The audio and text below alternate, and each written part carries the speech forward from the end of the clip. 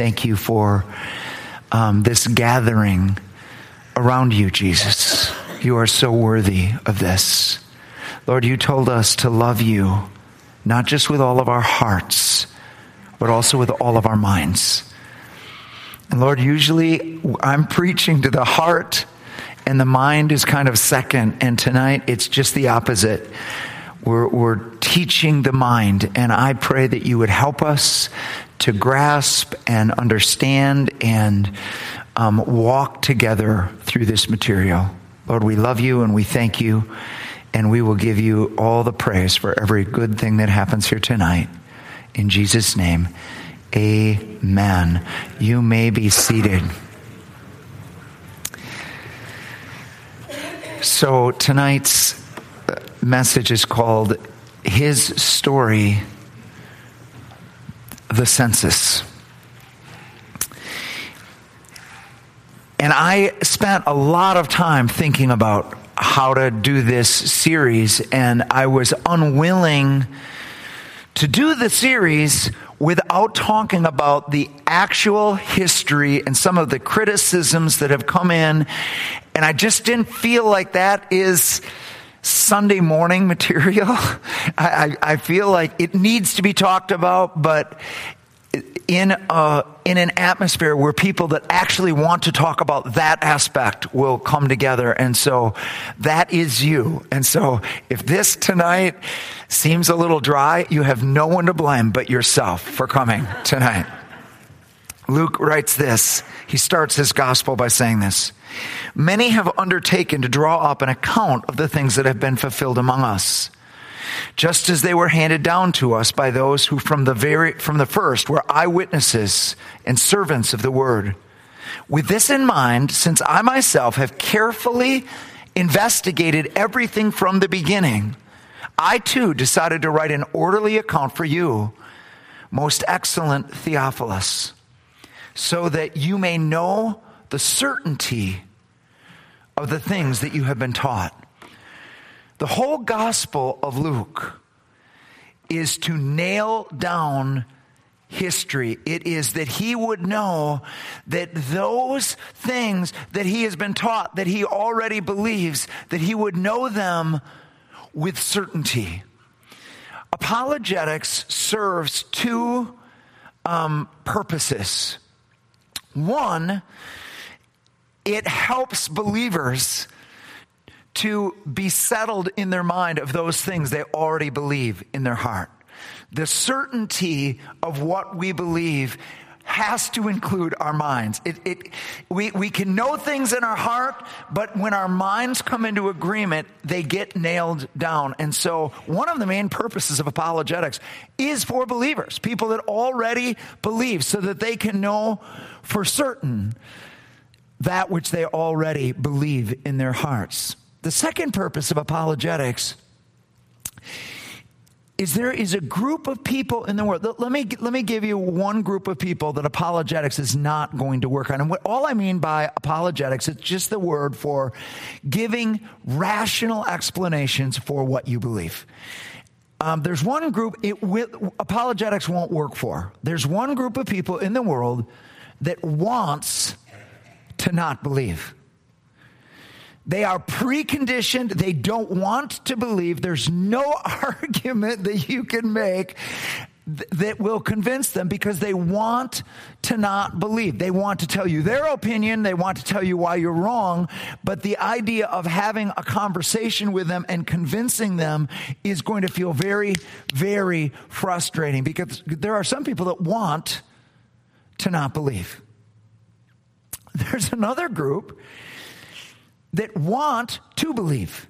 And that group of Christians, they are going to just be bored by apologetics. You're going to go on and on about why this is true, and they're going to say, like, so what? I already believe. I already believe. I don't need any more.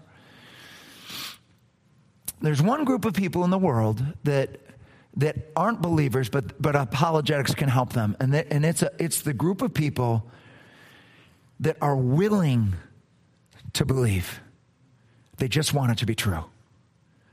They don't want to believe just for the sake of it. They don't just want to believe whatever, But they're willing to believe. But it has to be true. And with those people, you can talk and you can give arguments, and there can be a wrestling with things like this around apologetics. So I've been telling you the last 2 weeks of what the most challenged passage of the New Testament is. So why don't we go ahead and read that? I think we'll have it up here too. It's Luke chapter 2, 1-4. Here we go. In those days, Caesar Augustus issued a decree that a census should be taken of the entire Roman world. This was the first census that took place while Quirinius was governor of Syria, and everyone went to their own town to register. Let's go to the next slide. So Joseph also went up from the town of Nazareth in Galilee to Judea, to Bethlehem, the town of David, because he belonged to the house and the line of David. That is, right there, the most challenged text in the New Testament. We'll talk about why that is in just a moment. But to bring you into the history, I want to give you the principal characters and how they fit in Roman history and Jewish history. The first one, of course, is Caesar Augustus. All right, who is this guy? Julius Caesar was murdered in 44 BC. His heir was his nephew, Gaius Octavius. He was just kind of known as Octavius, and he ruled Rome starting in 44 BC. His reign lasted for 56 years. He began ruling kind of a co-rulership with Mark Antony. Mark Antony and Octavius ruled together. Then they had a falling out. They were kind of against each other. Then in October of 40 BC, they had a treaty at Brundusium where they split up the kingdom and they ruled together. And then in 31 BC, Mark Antony got linked with Cleopatra, and they waged war for the whole kingdom against Octavius. And in Actium, Octavius won a decisive war. They both died. Antony and Cleopatra died. And then he was the lone ruler of the Roman Empire. In 27 BC, so it's 4 years after Actium, the Roman Senate gave him the title Augustus. So Augustus is actually not his name. It's actually a title. It means chief. It means the majestic one. And he had that title, Augustus. And that's where we get Augustus Caesar. He ruled 56 years. He died in 14 AD, August 19th. And he left the throne to his son Tiberius. And Tiberius, of course, was the emperor, the Roman emperor, when Jesus had his ministry. But Caesar Augustus was the guy in power at the birth. Second principal character, Herod the king. Okay, this guy he is called Herod the Great, oftentimes by history, because of his building projects. He built Masada. He did a lot of the work on the Second Temple, the rebuilding of the Second Temple. He built some beautiful, beautiful things. So here's who this guy was.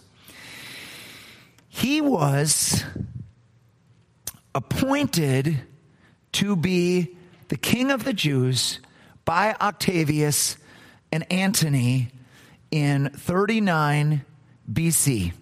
Now, there was a problem.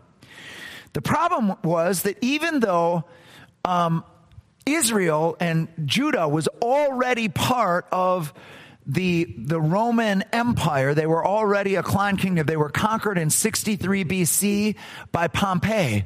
They already had somebody ruling. His name was Antigonus. Antigonus was a priest.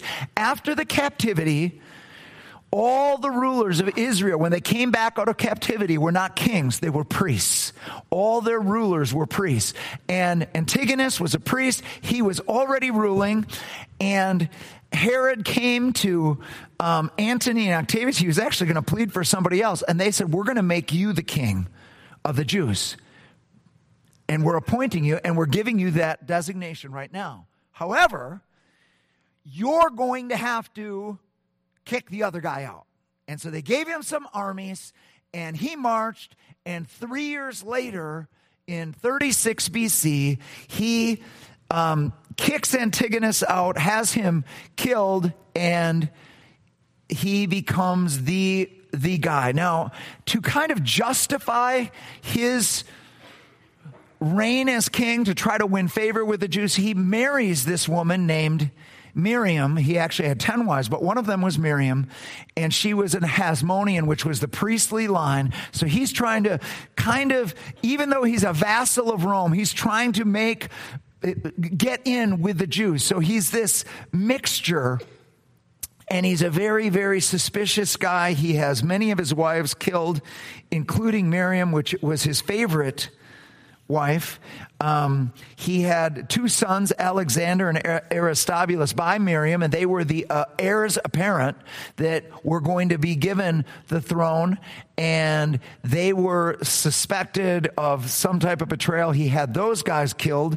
Then he appointed his son Antipater to be the next king, and then 5 days before he died, he had Antipater killed because he was suspicious of him and a plot that Antipater had. So he had some issues. He is called King Herod, and he is the only one that really gets that designation as king, because when he dies, he leaves his kingdom to 3 sons, but no one of the 3 sons gets the title king. He gives half of the kingdom to Archelaus. Archelaus gets Judea, and that's called an ethnarchy when you get half. And then he gives Galilee to Antipas, Herod, and they all get the name Herod. So it's Herod Archelaus, Herod Antipas. He gets a fourth of the kingdom, Galilee. And of course, he's the one we know in the Gospels that Jesus is dealing with. And he's called a tetrarch. That means a fourth.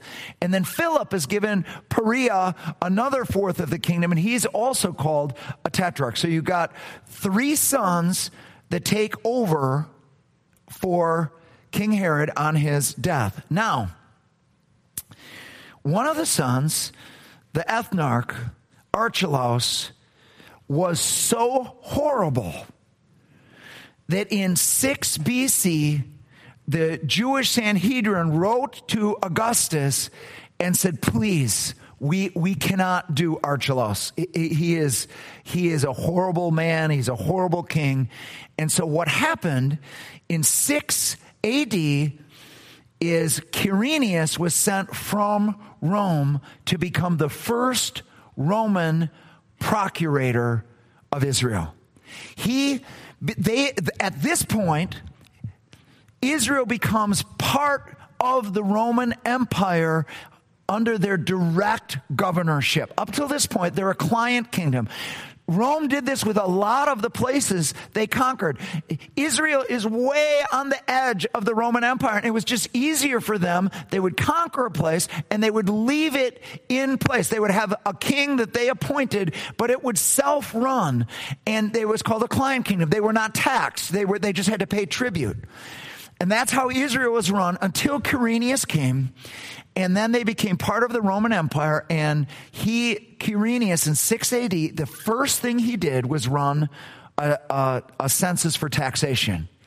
And it was a very famous census in Israel because it led to a rebellion. It led to many, many deaths, and it was the beginning of being under the direct supervision of Rome. Now, the most famous procurator is the 5th procurator. So Quirinius is number 1. The 5th one was Pontius Pilate. Pontius Pilate ruled from 26 to 36 AD. Okay, so we've got Quirinius, we've got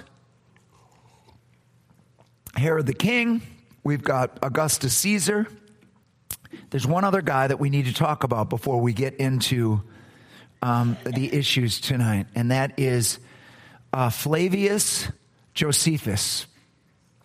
He is the author outside the Bible of Jewish history in this time period. He was a Jew who, during the Jewish war that went from 66 to 73 AD, he went over to the Romans. He became the adopted son of Vespasian. Vespasian is from the house of Flavius, and so he took his name. That's where you get Flavius Josephus, and he wrote extensively about the Jews. He wrote the War of the Jews, the Antiquities of the Jews. He wrote about this period. Now, the reason why this guy is so important is if we were just doing Roman history, we've got all kinds of authors that we can corroborate things with. But for Jewish history, there's just this little province on the edge of the Roman Empire. He's the only one. He's the only one that wrote about it. And so outside of the Bible, this guy is very important. Now, there are a few problems with him. One, he's writing in 90 AD. And two, he's inconsistent. He says things one way, and then another place he says it a little different. And so he's all we've got, but don't ever think of Josephus as inerrant. Okay, so here we go. Criticisms of Luke, point 2.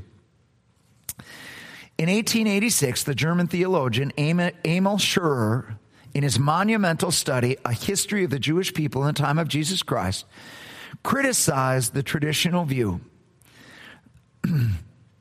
He raised 5 points which showed he believed that Luke's account could not be historically accurate. Number 1, nothing is known in history of a general census by Augustus. Number 2, in a Roman census, Joseph would not have had to travel to Bethlehem, and Mary would not have had to travel at all. Number 3, no Roman census would have been made in Judea during the reign of Herod the king. Number 4, Josephus records no such census, and it would have been a notable innovation. Number 5, Quirinius was not the governor of Syria until long after the reign of Herod the king. Emil Scherer, German theologian, does all of this work. It's all from Josephus, and he gets this thing all out, and these are his conclusions, that we really can't take Luke seriously. And I'll tell you what has happened since that time, people like Richard Dawkins have gone on his work on what Emil Scherer said, and Robin Lane Fox and some of these other guys. And here's what Dawkins says in The God Delusion. He says, Luke's account of the birth of Christ is complete nonsense. Luke only makes up a story drawing on myths from other cultures of gods being born by a virgin birth. We're the center for the atheists here in Madison, and they have a big billboard. I don't know if it's up yet, but it says, Reasons Greetings. Not seasons greetings, reasons greetings, because they want to talk to thinking people about the whole Christmas thing and the whole story of the birth and the virgin and the star. It's all a bunch of myths. So here's where we're going.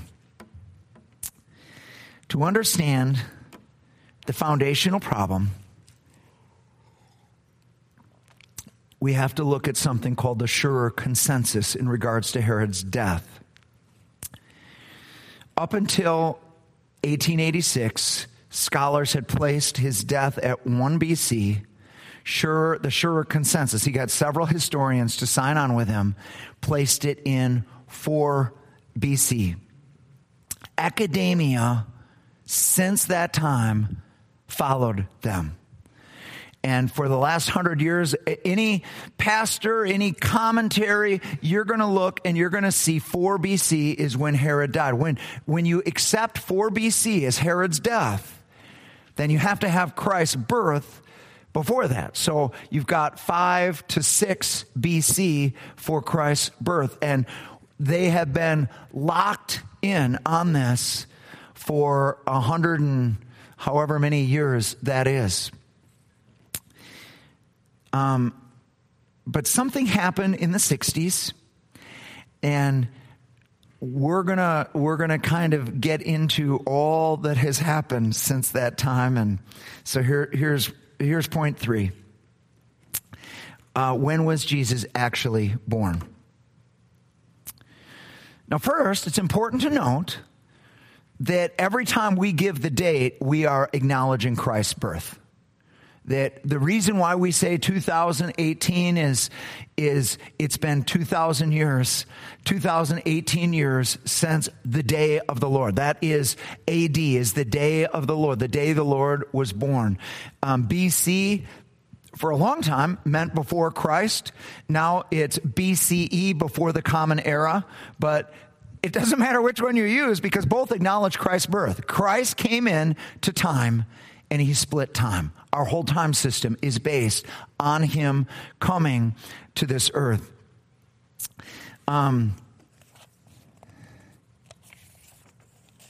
Dating Christ's birth changed with a sure consensus. 5 or 6 BC, which is where you're forced, if you accept a 4 BC death of Herod the Great, then you are forced to a 5 or 6 BC birth of Christ. The problem with that is it negates the overwhelming majority opinion of the church fathers, which stated that Jesus was born sometime in the year 3-2 BC, 3/2 BC. They did years a little different, so 3/2 BC. Here are some of the fathers that affirmed that that's when Jesus was born. Tertullian, in his Answer to the Jews, Julius Africanus in his chronographies, Hippocrates of Rome in his chronicles, Origen in his homilies on Luke, Eusebius of Caesarea in his church history, and Epiphanius in his, and I've got dates that all of these are all the early fathers. Every single one of them said the same thing. Jesus was born in the year 3-2 BC. Maybe more disturbing than that is the 4 BC or the 5 to 6 BC birth of Christ contradicts Luke's own words when he states this, that Jesus was about 30 when he started his ministry in the 15th year of the reign of Tiberius Caesar. The 15th year of the reign of Tiberius, Augustus dies in 14, so the 15th year is the year 2829. This is the 15th year. This is when Luke said he started his ministry and that he was about 30 when he started his ministry. Now, I want to cut Emil Schurer and his consensus a little slack here. Because when he wrote in 1886, people did not really know how good of a historian Luke was. There was a guy in the 20th century, early 20th century, named Sir William Ramsay. He was an archaeologist, he was a New Testament scholar, and he was an atheist. And he went to the Holy Land on a mission to prove that the book of Acts was a book of fiction. And he stayed there for 25 years. And he studied every monument, every title, every book. And he was converted during that time. And he changed his position completely. Here's what he said about Luke. Luke's history is unsurpassed in respect to its trustworthiness. Luke is a historian of the first rank. Not merely are his statements trustworthy, this author should be placed along with the very greatest of historians. That everything he did was careful. Every title he gave, every city he gave. And his work, William Ramsey's work on Luke, it goes into every single place, every single title, and Luke went out of his way to be accurate. Now, Luke wrote before the fall of Jerusalem, so he wrote around 60 AD. Remember, Josephus writes in 90 AD. When you're writing history, the closer you are to the actual events, the better.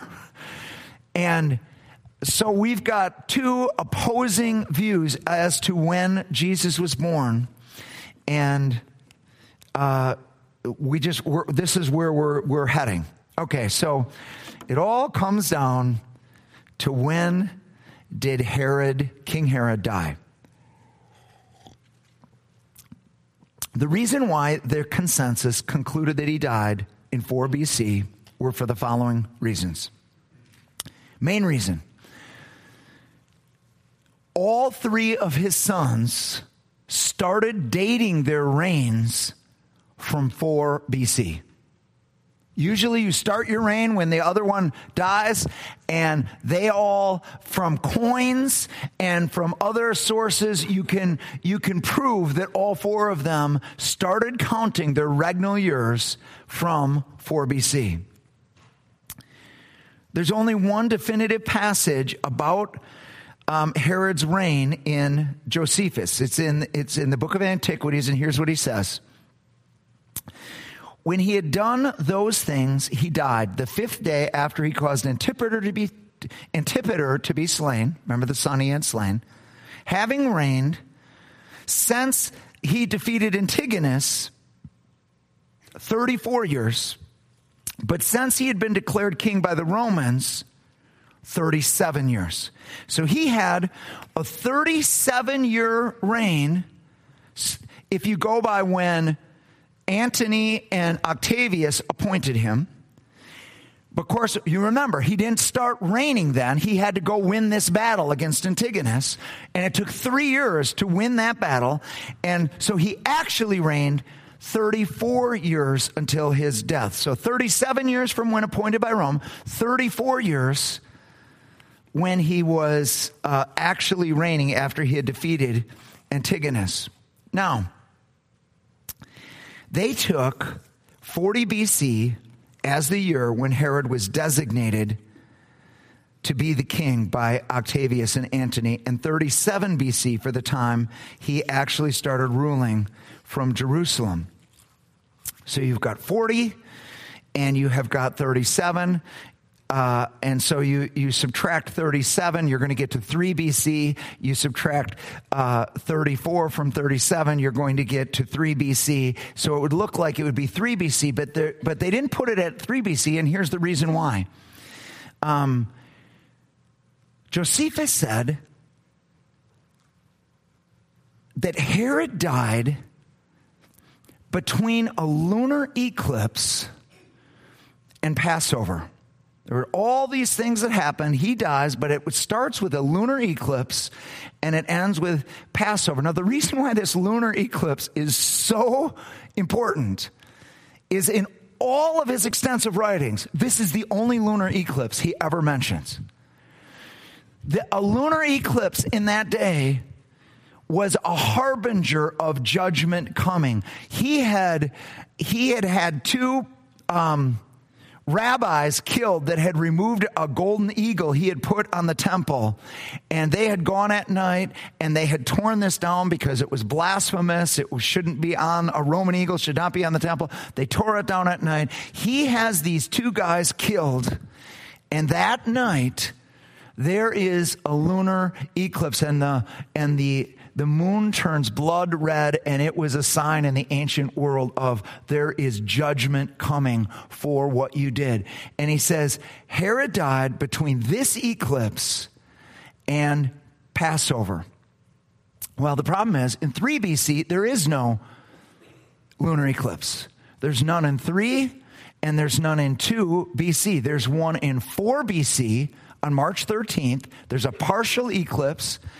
And there's one on January 30th of 1 BC, which is a full eclipse. And so what Scherer did, is they started with 40 BC, And they counted the 37 years, and it's called inclusive dating. You're gonna learn there's 3 different ways to date things. It's very confusing. Inclusive dating is when you count the first year and your last year as part of your reign. So if you count 40 as one, you get and you count the last year 4 BC as one, even though it's a partial year, you've got the 37 years from 40 and the 34 years from 37, and they both end in 4 BC. It's called inclusive dating. And so that's the eclipse they chose. They couldn't do 3 BC, so they used 4 BC as the year.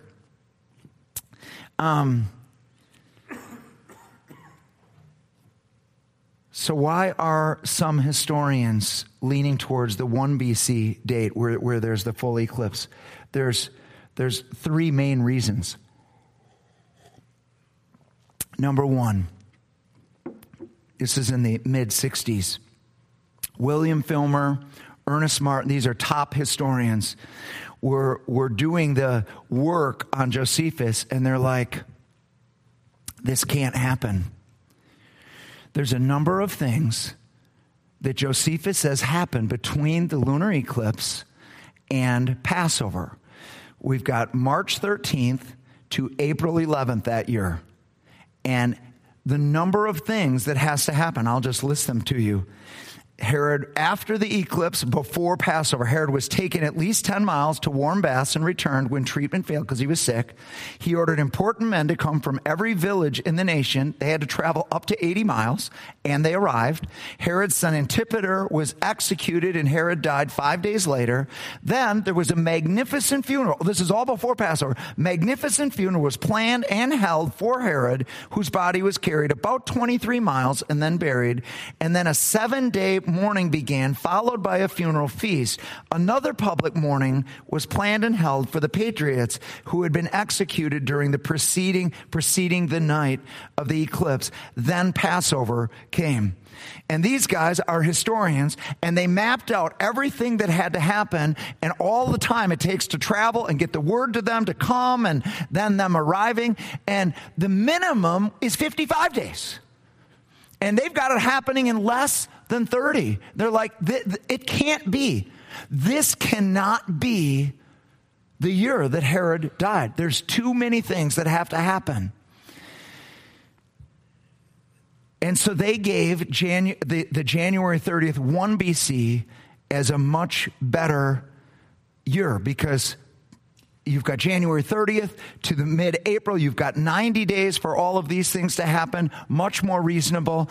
Secondly, the March 13th eclipse is a partial eclipse, and it doesn't appear in the sky until 3 a.m., whereas the January 30th one is a full eclipse, and it appears at midnight. And because of the fact that it's only mentioned once, and it's very prominent, it makes more sense that it was that it's the January 10th one. There's a third reason, and that is the year that he was appointed and the year that he actually began his reign. So here's what happened. The reason why they chose 40 BC as the year that Antony and Octavius appointed him to be the king of the Jews was because Josephus had said it was in the 184th Olympiad when Calvinus and Pollio were counselors. The Olympiads are every 4 years, and that's how they measured time in Rome. They would give you the Olympiad that it happened in.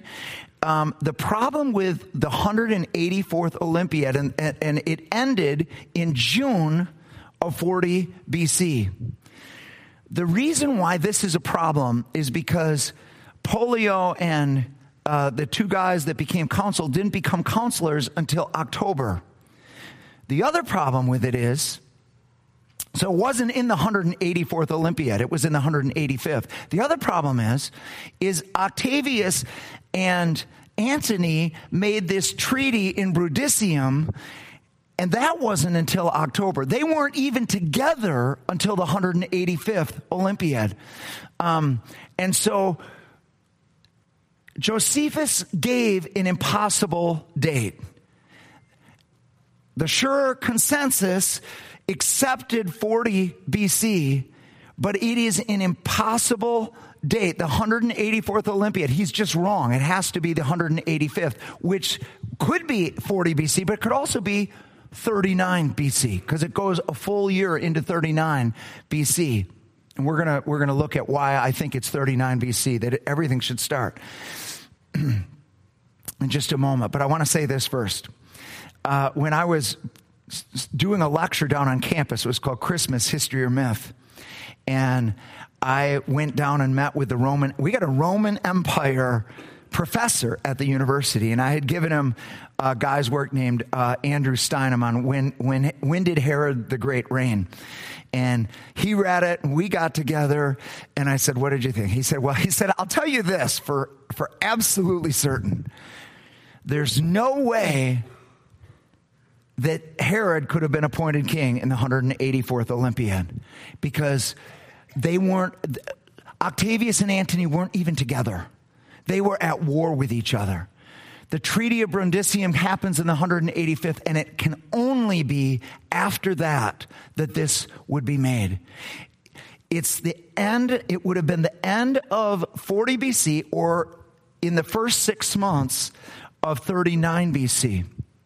Two other Roman historians, Appian and Dio, both give events that would lead one to believe that it's 39 BC instead of 40, that original appointment was made. Now, here's why that's important. If you are buttoning your shirt and you get off one button, every single button all the way down is wrong. Have you ever done that? You get to the bottom and it's like, oh boy, I've got to start all over again. If you get the wrong date for this appointment, you get the wrong date for Herod's death, you get the wrong date for Christ's birth, you get the wrong date for Christ's death, you get the wrong date. Everything has to be changed if you get the wrong date. So, if we move it to 39 BC, that this appointment was made in 39 BC, and that he defeated Antigonus 3 years later in 36 BC, which Josephus says that he defeated Antigonus exactly 27 years to the day after Pompey's victory in 63 BC on Yom Kippur, which would, if you do the 27 years in non-inclusive dating, you would come to 36 BC. Everything comes together if you use a different way of counting your reign. There's another way of counting reigns, and that's called accessional dating. Okay, so we've got inclusive dating. Inclusive dating, you count both the year and an example of inclusive dating is Jesus saying, I'm going to rise on the third day. That's inclusive dating. Friday is day 1. You're counting that day. Saturday's 2, Sunday's 3. Even though 2 of them are partial days, that's inclusive dating. That's how it works. Non-inclusive dating is just how you would regularly count things. And then there's a third way called accessional dating. And this is how they often dated kings. And in accessional dating, the year that you ascend to the throne, that year is given to the last guy that ruled. Your reign doesn't start being counted until the next year. It's called accessional dating, and the reason why is so that you're not double counting years. Well, Andrew Steinem wrote this. He's a history professor down in Iowa, and he wrote this long thing called When Did Herod the Great reign? And he said, the problem with the Sure Consensus is they ignore a lot of the emphasis of the evidence in Josephus. Josephus uses accessional dating everywhere with these priests. And he gives example after example after example. He said, I don't know if they didn't know about these or if they chose to ignore them. But if you use accessional dating and you have his appointment in 39 BC, you start counting his reign in 38, and 37 years would bring you to 1 BC. 36, he ruled from Jerusalem after he had conquered Antigonus in 36, but you won't start counting until 35, and 34 years would bring you to 1 BC. When you put all of these things together, and this is what these historians are saying, these make sense of all the facts. Put all the facts together, this makes way more sense. And it allows for the traditional birth of the year 32 BC. So that leaves with just this one question. Why would all three sons date their reigns from 4 BC? To understand that, you have to understand something called antedating. Kings often antedated their reigns. That means you take years that you did not serve. Herod himself took those first 3 years, even though he wasn't reigning. When he makes coins, his first year of reigning, his first coins all have the year 3 on them.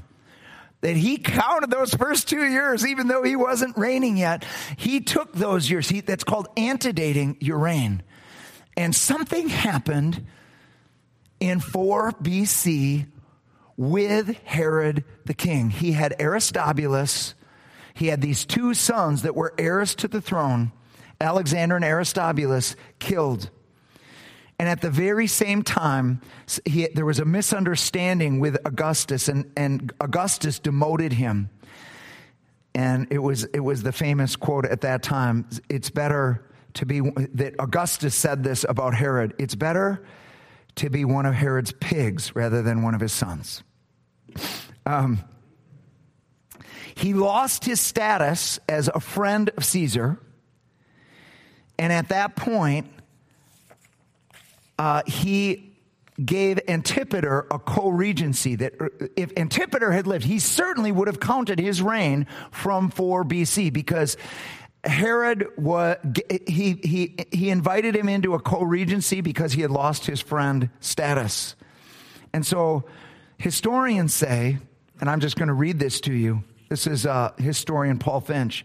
At the death of Alexander and Aristobulus, Antipater became co-heir with his father and in no way different from a king. This was in 4 BC. Yet Antipater schemed to kill his father. When Herod heard about it, he recalled Antipater from Rome to try him. He was convicted of high treason, and Herod sent a request to Caesar to have him executed. Herod at this time changed his will and completely expunged Antipater's name from memory. This suggests that Herod's reign was seen to have officially ended with his disgrace in 4 BC and not with his death. His successors appropriated Antipater's regnal years and incorporated them into their own reigns.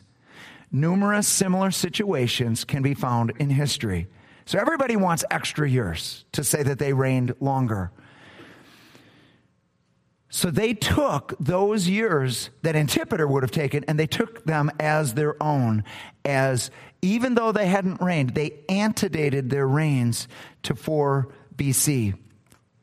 Proof of it? Well, I'll give you some proof. You'll never find a coin of Herod the king that has 1 or 2 on it. The reason why is because they don't exist. He didn't start printing coins until he actually started reigning. Well, there are no coins. Well, Archelaus didn't make coins, or he made coins. He didn't put dates on them. Both Philip and Antipas made coins that we have today. The earliest coin we have of Antipas is 4, and the earliest coin we have of Philip is 5. Where are 1, 2, and 3? It's very possible that they don't exist because they weren't actually ruling then. They took those years by antedating their reign. All right, so let's get back to Luke, and let's get back to the criticism. So you take the 1 BC death of Herod the Great, and we use 3 BC as the birth of Christ. Turns out all of the answers from Luke are answered. Okay, here's our first criticism. There's no historical record of Caesar Augustus' decree to register all the inhabited earth. The purpose of a Roman census was to tax its subjects. This is why the translators of the King James Bible felt confident in adding the census to the word census, taxation, that Caesar had a census where he had the whole world taxed. However, taxation is never mentioned by Luke. Only the word census or registration. There were 3 empire-wide censuses for taxation during the reign of Augustus: 28 BC, 8 BC, and 14 AD. The problem with any census for taxation at the time of Christ is that Israel would not have been included as a client kingdom. They paid tribute, but how they raised that money was their business, not Rome's. Was there ever an empire-wide census required by Caesar that would have included Israel? Historian Ernest Martin found one that fits all the facts. Augustus hints at it when he receives the title of Father of the Country in 2 BC, and this is from his own journal. While I was administering my 13th consulship, which is in 2 BC, the Senate and Equestrian Order and I underline this, the entire Roman people gave me the title of Father of my country. This award was given to Augustus on February 5th, 2 BC, at the glorious Silver Jubilee of Augustus, and it was also the 750th anniversary of the founding of Rome. The tribute of having everyone pledge their loyalty to him was part of the celebration. He says that the entire Roman people gave me this designation. So the entire Roman people, for Augustus, what that would mean was not just Roman citizens, but everybody that Rome had conquered were all part of Rome. The entire Roman people also would include men and women, slaves and free. It means everybody gave him this title. In what way would have they given him this title? It would have to have been, of course, before February 5th, 2 BC. So here's Orosius, a Roman historian in the 5th century, and he said that in the records that were available to him, that there was a census held by Augustus when he was made the first of all men. Orosius dates the census to 3 BC. And here's a quote: Augustus ordered that a census be taken of each province everywhere. This is the earliest and most famous public acknowledgement which marks Caesar as the first of all men and the Romans as lords of the world.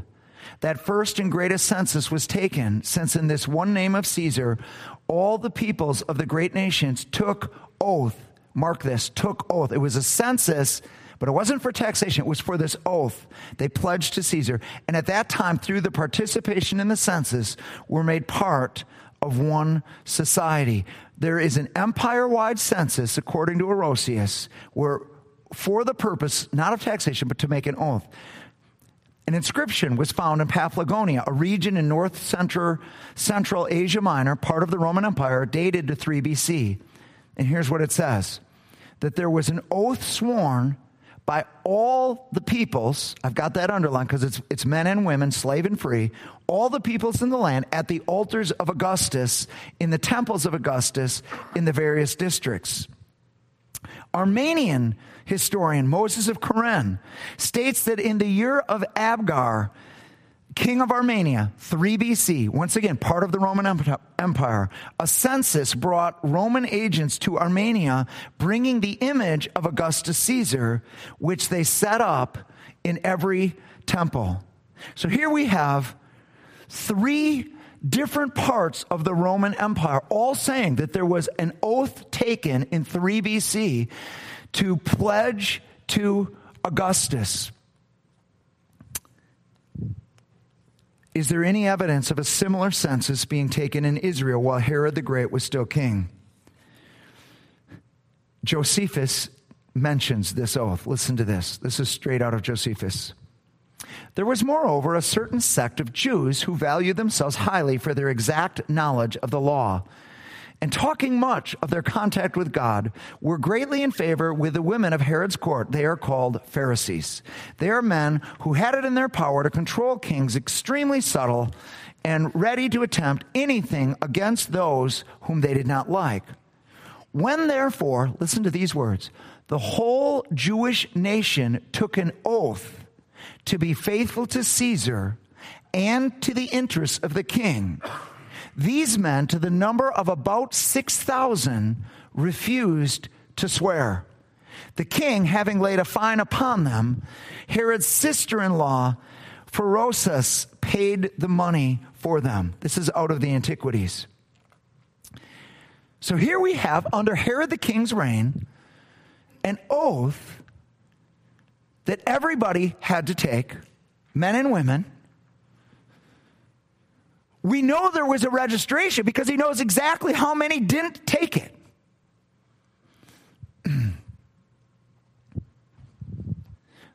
This, I believe, is the census, the registration that Mary and Joseph came to fulfill. Herod's decree required a pledge to Caesar, but not only to Caesar. Josephus says it was also to the interests of the king. Did you also notice in this oath there's no talk of temples or bowing down or Roman agents? Why? Because even though Augustus ordered a census to be taken, Rome didn't run it. The client kingdom ran it themselves. It was up to them to run their own census, to give their own pledge. This is Herod's making. To have a pledge to Caesar and to the interests of the king. Guys, that did not come from Rome. Augustus does not care about Herod's interests. That's Herod that cares about Herod's interests. And of course, Joseph and Mary would never have been part of some type of thing where they had to bow down to a statue of Augustus. They never would have. This is run by the client kingdom for Rome so that they can say that they did it. The census happened. It had nothing to do with taxation, and it was run by Israel, not by Rome. Here's the second criticism. In a Roman census, Joseph would not have had to travel to Bethlehem, and Mary would not have had to travel at all. The census was ordered by Rome, but carried out by Herod. This is how you would do it in a client kingdom. All right, here we go. Leviticus 25 has explained how property works in Israel. You always own the same land. You can buy the crops on another person's land for a set amount until the year of Jubilee, but you can never own another man's family land unless it is within a walled city. In a Roman census, you would never come back to your hometown. But in a Jewish census, you have to. Everybody owns their same property. That property doesn't leave. The only way you keep track of people is by their family land. And a Jewish run census would demand that everybody comes back. No.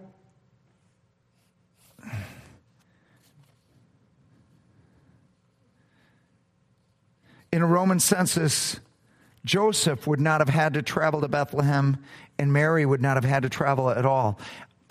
For taxes, right. Only the head of the house had to travel or had to pay and had to register. But this was all Israel, men and women. In every instance, the oath was from everybody in the Roman Empire. And then here's the other one. No Roman census would have been made in Judea during the reign of Herod. We've already answered that. Not for taxes, but they commanded one for an oath to Caesar. And then here's my final thing, and then we'll open it up if there's questions. The last criticism is Quirinius was not governor of Syria until long after the reign of King Herod. Luke simply he took us, was governor of Syria. The key to understanding what Luke is saying is the word first. There are two conservative explanations of the census. One is that Quirinius oversaw this first census, which was the oath, and then the second one was the census that was the beginning of the Roman Empire, and that somehow Quirinius was there for both. And it's really a forced thing to try to make that happen, but some do. Here is the more logical one in my mind. The first census is the Greek word prote, and it can be translated before as an adverb, describing the census as taken before Quirinius was the governor of Syria. The problem that most Greek scholars have with this is it breaks all the rules of classical Greek. The description, the way that it's there, prote in that situation for classical Greek cannot mean before. What scholars have made the case on is this isn't classical Greek. This is Koine Greek. There are many fewer words, and they break many of the usual rulers. And one of the scholars named Nigel Turner says this: in Koine Greek, first is most properly used when describing at least three. When listing two, as in this case, prior or former is actually more accurate. The reason why translators chose first instead of prior was that the words would have to be added to make sense in English. Luke is employing a compressed phrase here, so English words must be supplied. Here's Turner's translation. This census was prior to the census taken while Quirinius was governor of Syria. In the words of Turner about his way of translating Luke 2:2, the phrase is compressed, but it is no more ungrammatical than the phrase in John 5:36. I have a testimony greater than John. You have to supply the testimony of John in parentheses. Or 1 Corinthians 1:26, the foolishness of God is wiser than men, and you have to supply the wisdom of men. The words in parentheses are absent from the Greek and yet must be supplied. Koine is different than classical Greek and follows different rules. He cites 2 times that John uses prote in this way, and Acts 1:1 also uses it, which is Luke writing. History records only one census by Quirinius, and it was monumental for a Jew. Luke is well aware of this as he refers to it in Acts 5:37 as the census. Here's what Luke is doing. Luke is taking a census everybody knows about. The census under Quirinius, the famous one that led to a rebellion, that was the beginning of the Roman Empire. And he's referencing another census that came before that very few people are aware of. And he's using one census. He's saying this is before the famous census. This is the census Mary and Joseph came. This other census that everybody has forgotten about by now because they had to do all kinds of things back then that it was inconsequential, this census, compared to this one. So it was the first census. It was before the census. And interesting, today, several of the translations have now added before as a possibility. The most recent is the NIV. If you look at Luke 2:2 in the most modern NIV, the note before says, the note underneath says, this census took before. So there was an empire-wide census. It was in 3 BC. Joseph and Mary were part of it. History testifies that they were part of it. Jesus was born. Herod died a few years later. This is history, not fiction. And that is my talk on the census.